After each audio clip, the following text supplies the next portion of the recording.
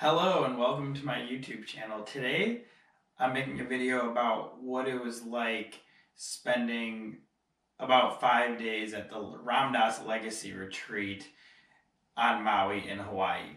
And I have a similar video from earlier this year about what it was like spending 7 days at a Rinzai Zen Buddhist meditation retreat, which you can also check out if you're interested. If you haven't yet subscribed to my channel, there's a little square in the right corner where you can subscribe and you can hit the bell to get personalized notifications. So, what is this Ram Dass Open Your Heart in Paradise Legacy Retreat that I speak of? It was hard to convey. I hesitated to make this video because what I received from it was so powerful, but it was such a heart-opening essence that I felt that I knew that I wouldn't be able to rightly convey it in words. So I could only get as close to this maybe as I can in hopes that somebody would be enticed to do this or something similar themselves in the future. So I'm just going to try and articulate some of these points. So who was Ram Dass? Ram Dass was one of the most beautiful beings and is that I ever came across. And so about 3 years ago, I was exposed to some of his lectures, and they were so eloquent and beautiful, and they spoke from my heart, and they spoke what I had always known to be true. And as I delved into him and his lineage, which is his guru that he always talked about was Maharaji, known as Neem Karoli Baba, who I also now am a student of. I felt such a deep connection here. And so Ram Dass was a Harvard professor, a psychologist, who then became a huge part of the psychedelic movement in the 1960s. Him and Timothy Leary were huge pioneers in this movement. And so after many years of that and him realizing that he was always getting these deep spiritual insights but not able to sustain it and integrate it into his life, he went in search of somebody that understood more about these things, and he found himself in India where he met his guru Maharaji. And after that, Ram Dass came back to the West, and basically for the rest of his life until he passed away from about 1970 when he wrote the classic book Be Here Now until 2019, he taught spiritual practices. He was always very beautiful and open and honest about where he was and where he wasn't on his path. So there's many people that are very devoted to him. He wrote many magnificent books. Before he had a stroke in the late 1990s, he was a extremely eloquent speaker. So this is just to give you a little bit of background. That's how we get to the Ram Dass retreat. So most people there are either people who deeply love Ram Dass and Maharaji that have been followers of them for years, or newer people that maybe just heard about this or just read a book, whatever. So that's the kind of atmosphere. It's a lot different than the Zen retreat in the sense it's not extremely structured and rigid and hardcore like that video if you've checked it out. So what was it like being there, and what's the essence that I'm going to try to convey to you? So you get to the retreat, and the next morning they start every day at 6 a.m. with a meditation, and they'll do either a reading or we'll chant a certain mantra, and then we'll meditate for a little bit. And after that you can go to a qigong class, or you can go to a yoga class. And for example, maybe you'll go to the yoga class and the teacher will have you visualize the colors associated with the different energy centers, like here behind me, the different chakras running through your body, and you'll chant a mantra to open up each chakra, different things like that. And so throughout the day, what they do is they have various different spiritual teachers, because this was the first retreat since Ram Dass passed away. And right where he used to sit, they keep his wheelchair and his picture and everything like that, and a picture of Maharaji. And so you can feel the presence of them at certain points in time very tangibly, a deep presence of love, and you know that he's there. So throughout the day, many various teachers that were very close to Ram Dass, pretty famous Buddhist teachers and different kinds of teachers like Sharon Salzberg and Jack Kornfield and Mirabai Bush, and these different people, they run meditation groups and groups on loving kindness and compassion and wisdom, and they give talks about death and dying and different topics. and they run a lot of meditations throughout them as well. And so I'm not going to get into each thing, but for example, there was one exercise ran where you would look into the eyes of the person next to you, just someone either you met at the retreat or had never met. You look into the person's eyes, and the person on stage starts reading, "This person has felt scared just like I have. This person has hopes and dreams just like I have. This person's experienced joy just like I have. This person's experienced sorrow and disappointment just like I have. This person wants to be loved and cared for just like I have." And as they're saying these things, you're staring into the eyes of this other being. You're staring into the soul of this other being. So practices like this, and what I mean is it really starts to open your heart. And I'll give you an example.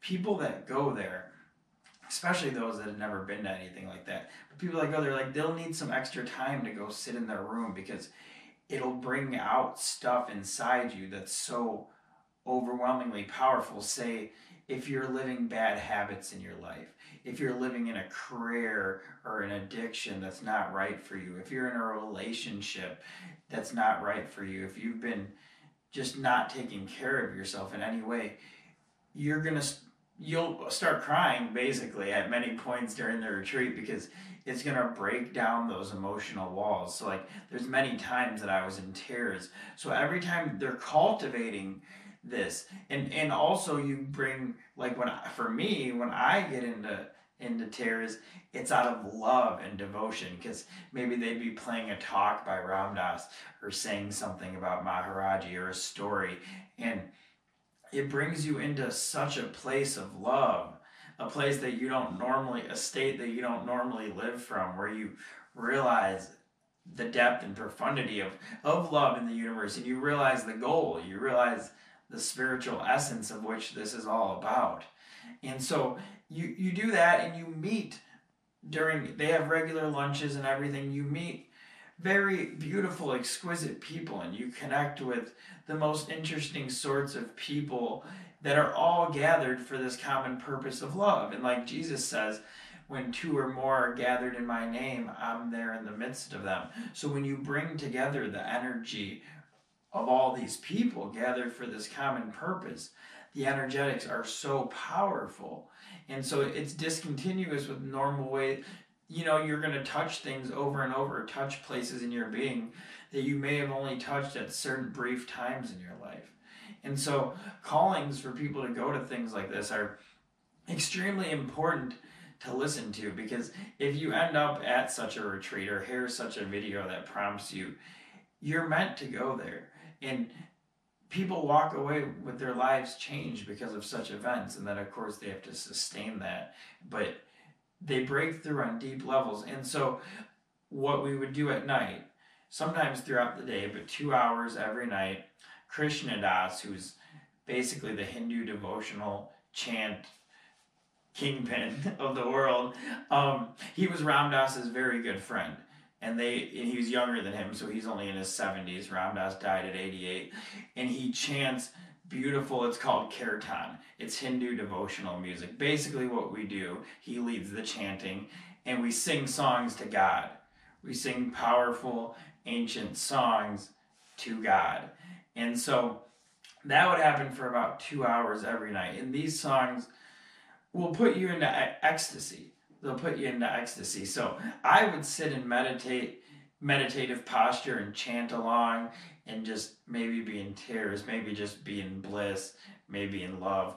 Other people, as the Shakti, the energy grows in the room, people that are sitting there, they start getting up and dancing. People start running around. People start shaking back and forth and doing weird things with their hands and other body parts, because the energy that's going through them is so powerful. It's so powerful. So Krishna Das and his band sit up there and play. And so these types of things, and then if you've already been exposed to them a little bit, then it's even more powerful devotionally, because you've heard some of these songs, you've listened to some of these talks, and you get in there and it's just like, wow, it's so powerful and so beautiful. And so those are the kinds of practices that they do, and they'll play little talks from Ram Dass. And another big one I wanted to touch on that really, because it's so hard, as I said, to convey the essence of such a thing. And not everything that you get from it will be realized in the moment. It affects lasting change inside of you as well. So on the last day, there was something called a cacao ceremony and a yoga class. So you drink this cacao, some kind of caffeine thing that's meant to purify you. Then you do the yoga class, and then they have us for 20 minutes. The teacher had us all start dancing, just ecstatically dancing, doing all these silly things. And I'm not a big dancer, so I was like, okay. So you start dancing very wildly. Everyone's laughing. They're making you do different things. They're cultivating like this energy and this presence in the room. And then she has you start going to each person. So you maybe get through 5, 7 people, and you look in their eyes. And sometimes you look into someone's eyes and they'll start crying, or they'll close them, or they'll start shaking, and you could hold each other. And it was so energetically powerful. And then they brought us all laying down on the ground, and they turn on a little Ram Dass talk where he's in his older days after his stroke, so he's talking slow, just about love in the heart. He's just saying something along the lines of, we're all loving awareness. We're all a part of God. And just for a few seconds, and I'm laying there holding hands with a girl who I met the day before, and I'm bawling my eyes out in tears, and not in ecstasy, in joy, in like profound admiration of the love in the universe. And so those are the kind of things that go on at such a place. And the reason I say it's hard to convey is because you could listen and say, oh, that sounds cool, but to actually, I can't give you the feeling of what that was like. I can't give you like the realization of what that's like. And also that not only do we delve into love, we also delve into suffering, because suffering and love are both part of the yin and the yang. They're both held in the balance of the universe. So we focus on opening our hearts to ourselves and others in loving kindness and compassion and service, but we also do that by taking a look into the nature of the vast amount of suffering in the universe. And that's what Ram Dass always said. He said when he came back from India, the first thing that became clear to him is how much suffering there was everywhere. And this is just how I'm going to finish, which might seem like a sad note, but it's you want insight into the nature of suffering in the universe, and you need insight into it in order to grow spiritually and in order to have developed feelings of compassion for other beings. So most of the time we just don't open our eyes to the vast amount of suffering all around us.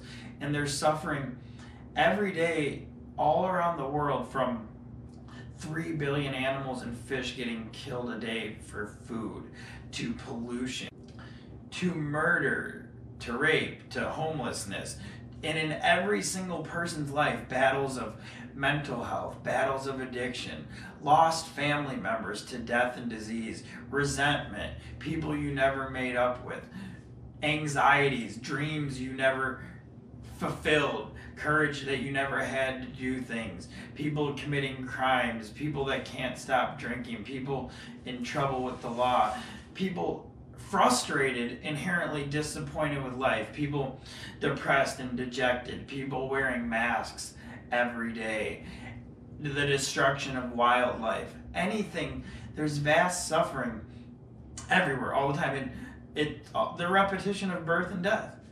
The repetition of birth and death is the simplest one. The decaying of bodily forms, the decaying of the mind, the inability for people to find God, to find that source within, the frustrated seeking of anything besides what really gets you there. So having insight into the nature of such suffering is what's needed. In your own suffering, you have to be able to feel and come to terms with, because when you hide from it, when you hide from your own suffering, it gets energy stuck, and it causes vast emotional and psychic and spiritual wounds inside of you that keep your energy blocked, that keep you from being free, and that keep you from being of service to others. So as we start to awaken, we recognize that the universe can be seen in all its suffering, and that it could also be seen in what could be called a Buddhaverse. It can also be seen in pure ecstasy and pure love, both of which consciousnesses take a developmental spiritual journey to be able to fully recognize in their entirety. Because, and I'll finish here, I could tell you that the universe is love, and I could tell you about these states of consciousness I've been going into that I can't adequately explain. I can tell you about them and how they change the perception of reality, and it's important to hear about them so that you know it's a possibility. But then eventually a time will come where you want to seek these things out for yourself, because you hear people talking about them so much that you're like, they have to be talking about something. They wouldn't be doing this if there wasn't something to it. But you have yet to experience it for yourself. And that's where practices come in. That's where going to retreats come in. That's where meditations come in, doing meditation practices, doing prayer practices, finding spiritual groups. That where coming in volunteer work to help other people. That's when you start really having deep relationships with others. One thing the retreat did for me is, ever since the retreat, I'm only interested when I meet people in really connecting with them, listening, learning how to listen. Because I've always talked, learning how to listen to people, just looking at them. And when you're open like that, people will come to you with things, and you develop and get much more beautiful relationships and connections, and like things unfold in better ways. So I do make this as an encouragement to delve deeper into your spiritual work, and or whatever you want to call it, deeper into insight, deeper into your connection with the universe. So if you like this video, again, please like, comment, share, or subscribe, and I will be back soon. Please let me know if you have any questions. Namaste.